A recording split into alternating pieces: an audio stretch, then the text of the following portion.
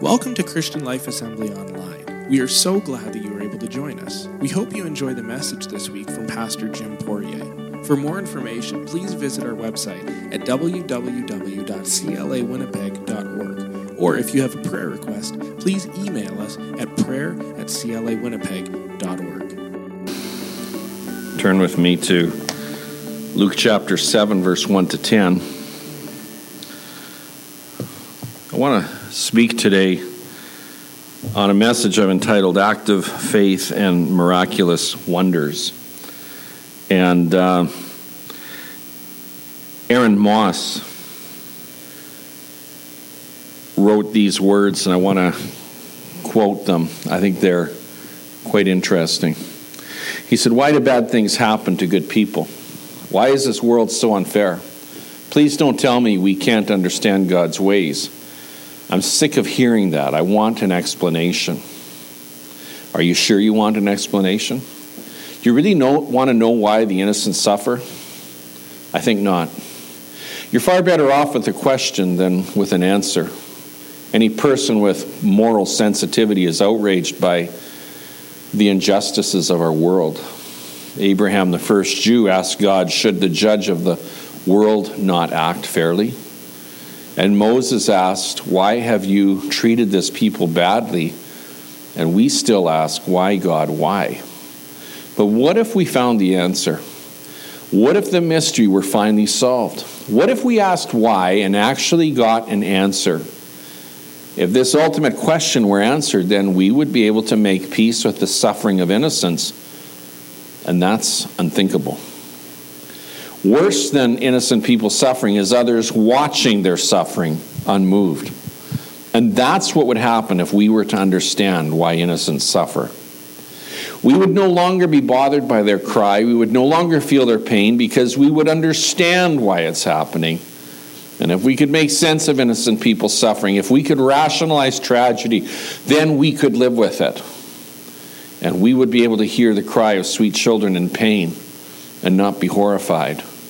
We would tolerate seeing broken hearts and shattered lives, so we would be able to neatly explain them away.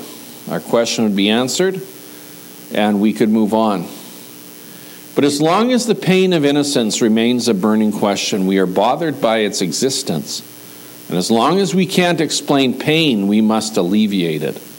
If innocent people's suffering does not fit into our worldview, we must eradicate it. Rather than justifying their pain, we need to get rid of it. So keep asking the question, why do bad things happen to good people? But stop looking for answers. Start formulating a response. And take your righteous anger and turn it into a force for doing good. Redirect your frustration with injustice and unfairness and channel it into a drive to fight injustice and unfairness. And let your outrage propel you into action. When you see innocent people suffering, help them. Combat the pain in the world with goodness and alleviate suffering wherever you can. We don't want answers, we don't want explanations, and we don't want closure. We want an end to suffering, and we dare not leave it up to God to alleviate suffering. He's waiting for us to do it. That's what we are here for. Interesting. I'd never really thought of it from that perspective before. And the reality is, there's always going to be questions we have, and we may not have answers. We may not. And so, as we look at this passage of Scripture this morning from Luke chapter 7, I want to read, first of all, verse 1 to 6, and it says, when Jesus had finished saying all this to the people who were listening, he entered Capernaum, and there a centurion's servant, whom his master valued highly, was sick and about to die. And the centurion heard of Jesus and sent some elders of the Jews to him, asking him to come and heal his servant.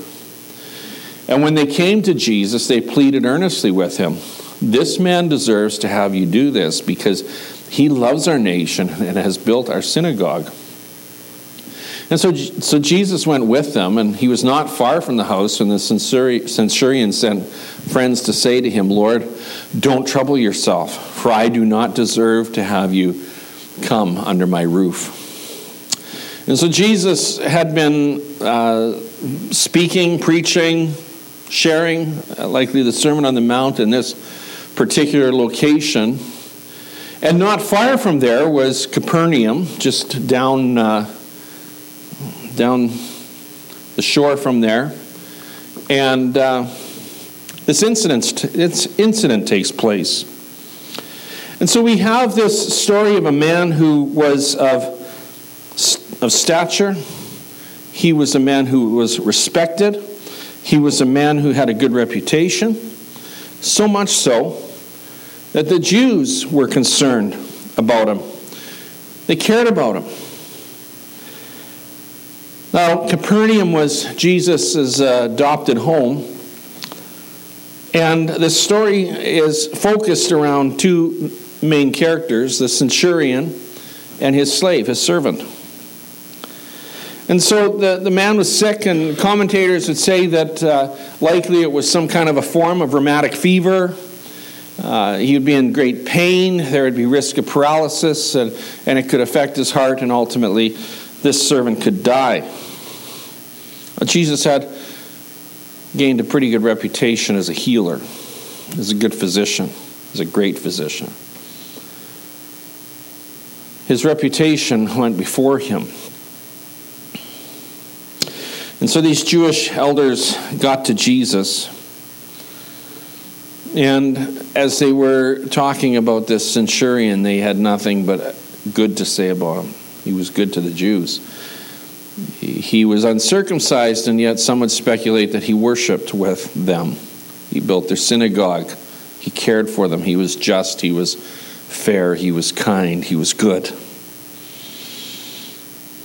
Another interesting aspect of this story is he was a centurion, but he was also a really compassionate man. Because where his compassion laid and where his concern laid was not for himself, it was for his servant, or some would say a slave. And he valued this person. He was concerned about them. He cared about them. And so I want you to just picture this. If I could paint a picture of who this person was, that he was a leader, he was successful, he was respected, he was fair, he was just, he was humble, he was kind, and he was compassionate. And this trouble came on his household, as it does on any one of us. And my first point this morning is that goodness does not guarantee a trouble-free life. Now, we all make mistakes. I think if you've been a parent, you would look back and say, I did a lot of things wrong. I made a lot of mistakes. As we live our lives, we would also say, I've made mistakes. I've made bad choices. There's been times I've absolutely blown it. I've said the wrong thing. I've done the wrong thing. We all do. Because we're human, and that's part of our experience as people, to get things wrong. But there are also times when we get things very right, and we try to live a righteous life, we try to live for God, we try to be obedient, we try to be faithful, and we experience things in life that are hard and difficult and tragic. And the writer of Ecclesiastes in chapter 8, verse 14, questions that. He said, there's something else meaningless that occurs on earth. Righteous men who get what the wicked deserve, and wicked men who get what the righteous deserve. Yeah, we've experienced that. We know what that's like. We know how that feels. And then we look at Matthew chapter 5, verse 45.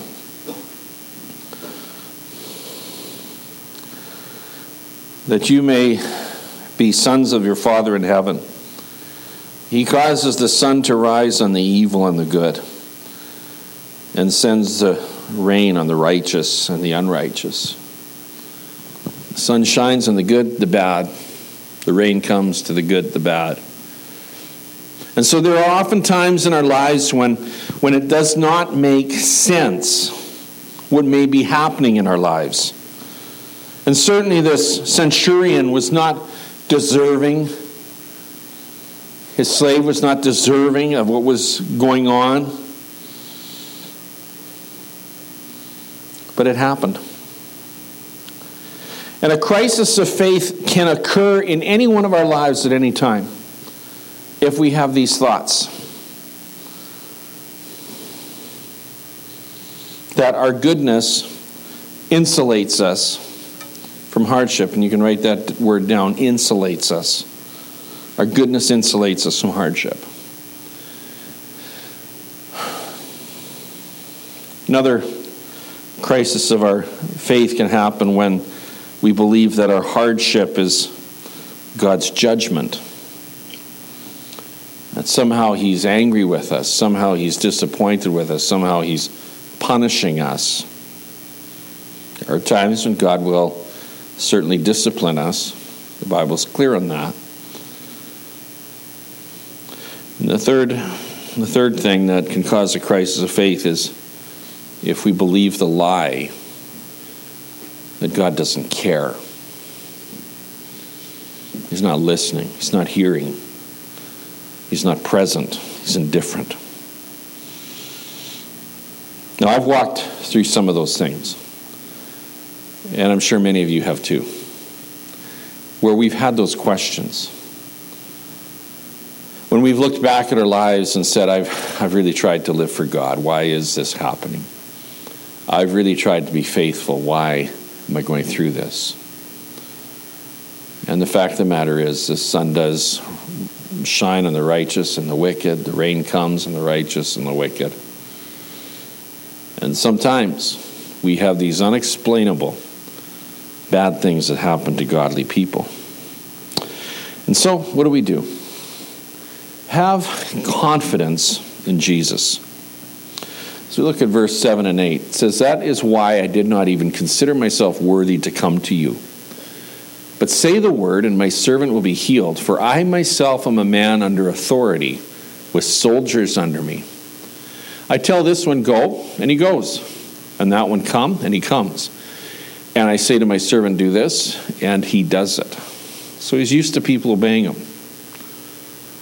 And when Jesus heard this, he was amazed at him. And turning to the crowd following him, he said, "I tell you, I have not found such great faith even in Israel." And then the men who had been sent returned to the house and found the servant well.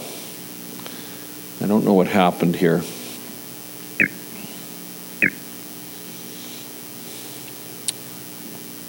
Found the servant well. So have confidence in Jesus.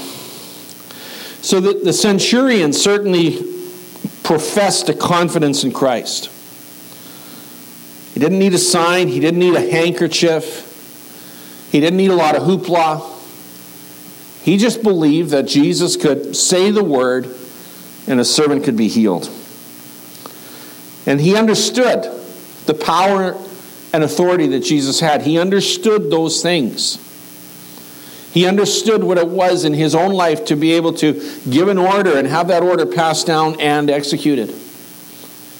And so he understood that Jesus had that same kind of power, that same kind of authority to do much more than he could ever accomplish. To command sickness to leave a body, to command a young person, to command a slave, a servant to be healed, to be raised up, to be spared, to be given back life. He believed that. And we have seen and we have the revelation of God's Word and we have the teaching of God's Word and we have opportunities to come to the Lord and to pray. Let us believe it too. Let us come with the same kind of confidence.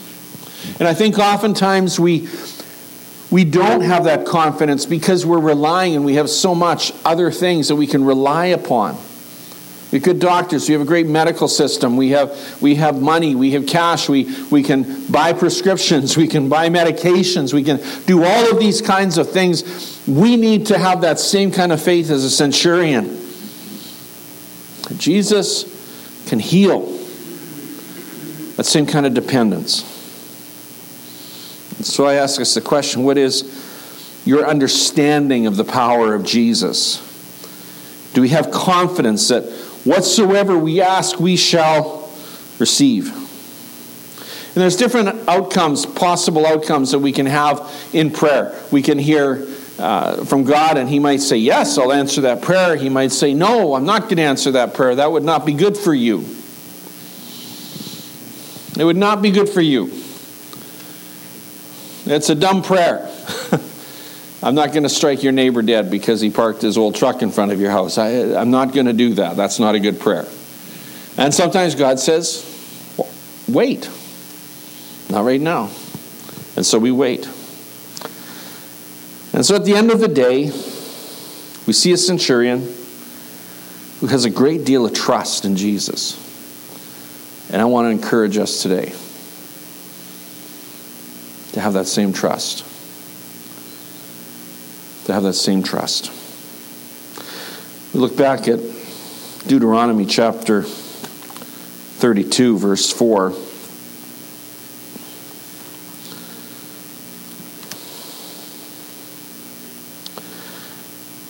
He is the rock.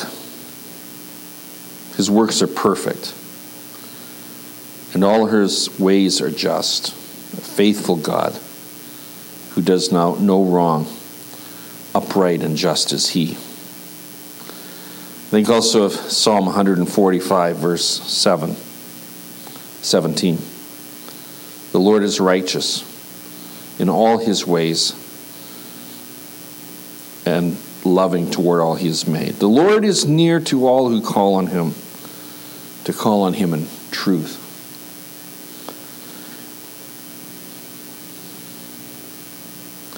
See, we don't have answers to all the things that God does. We don't have an understanding of everything that He does.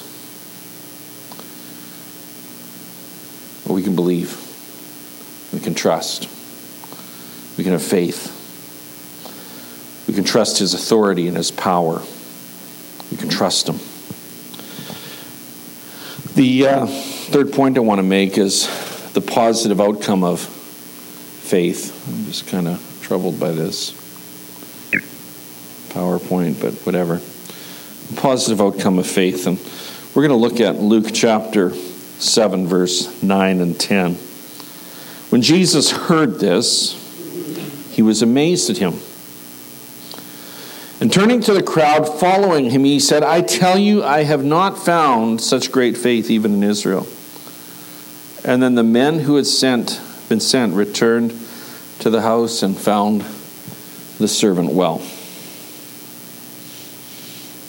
I like that. When Jesus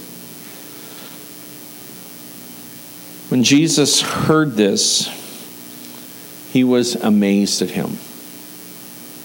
He was amazed. In today's terms, we might say when Jesus heard this, he was blown away. He couldn't believe it. That this guy would have that kind of faith. He was amazed at him.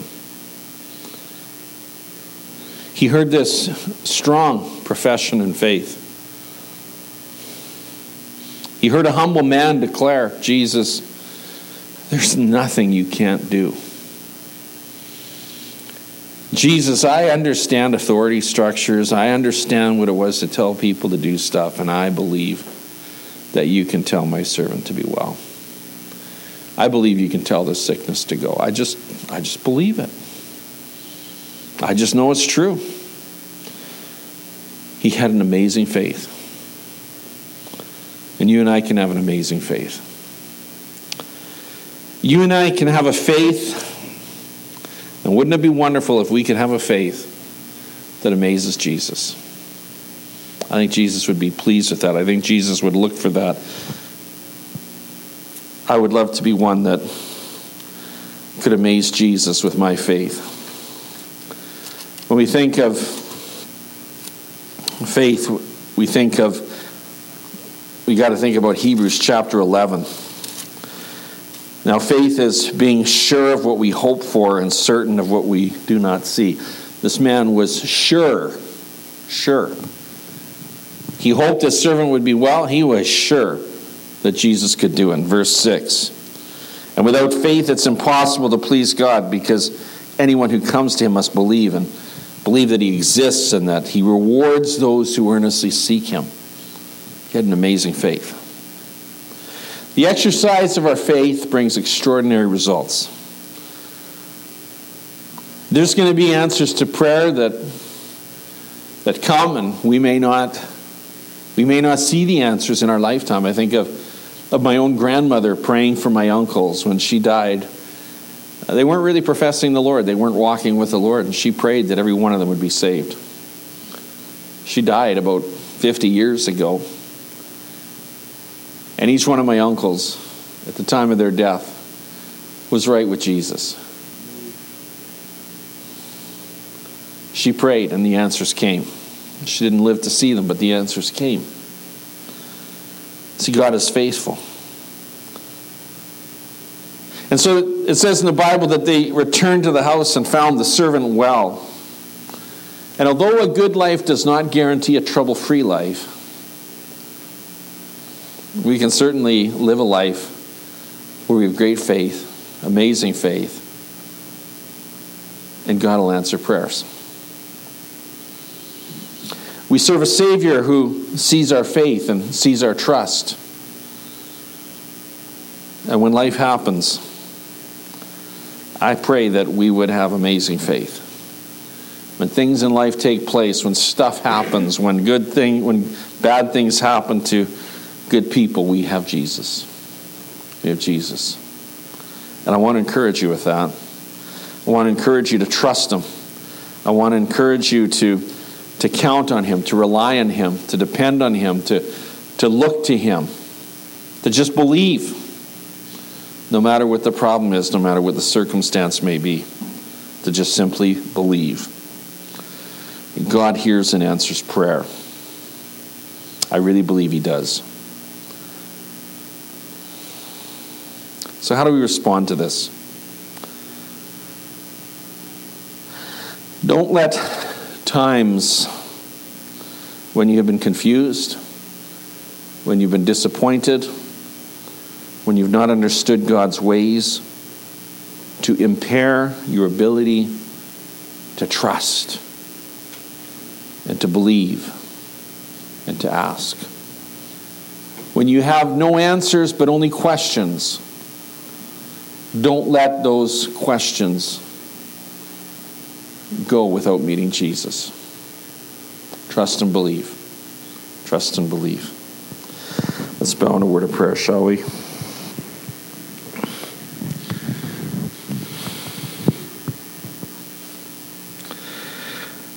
Some of you are here this morning and you're going through some stuff.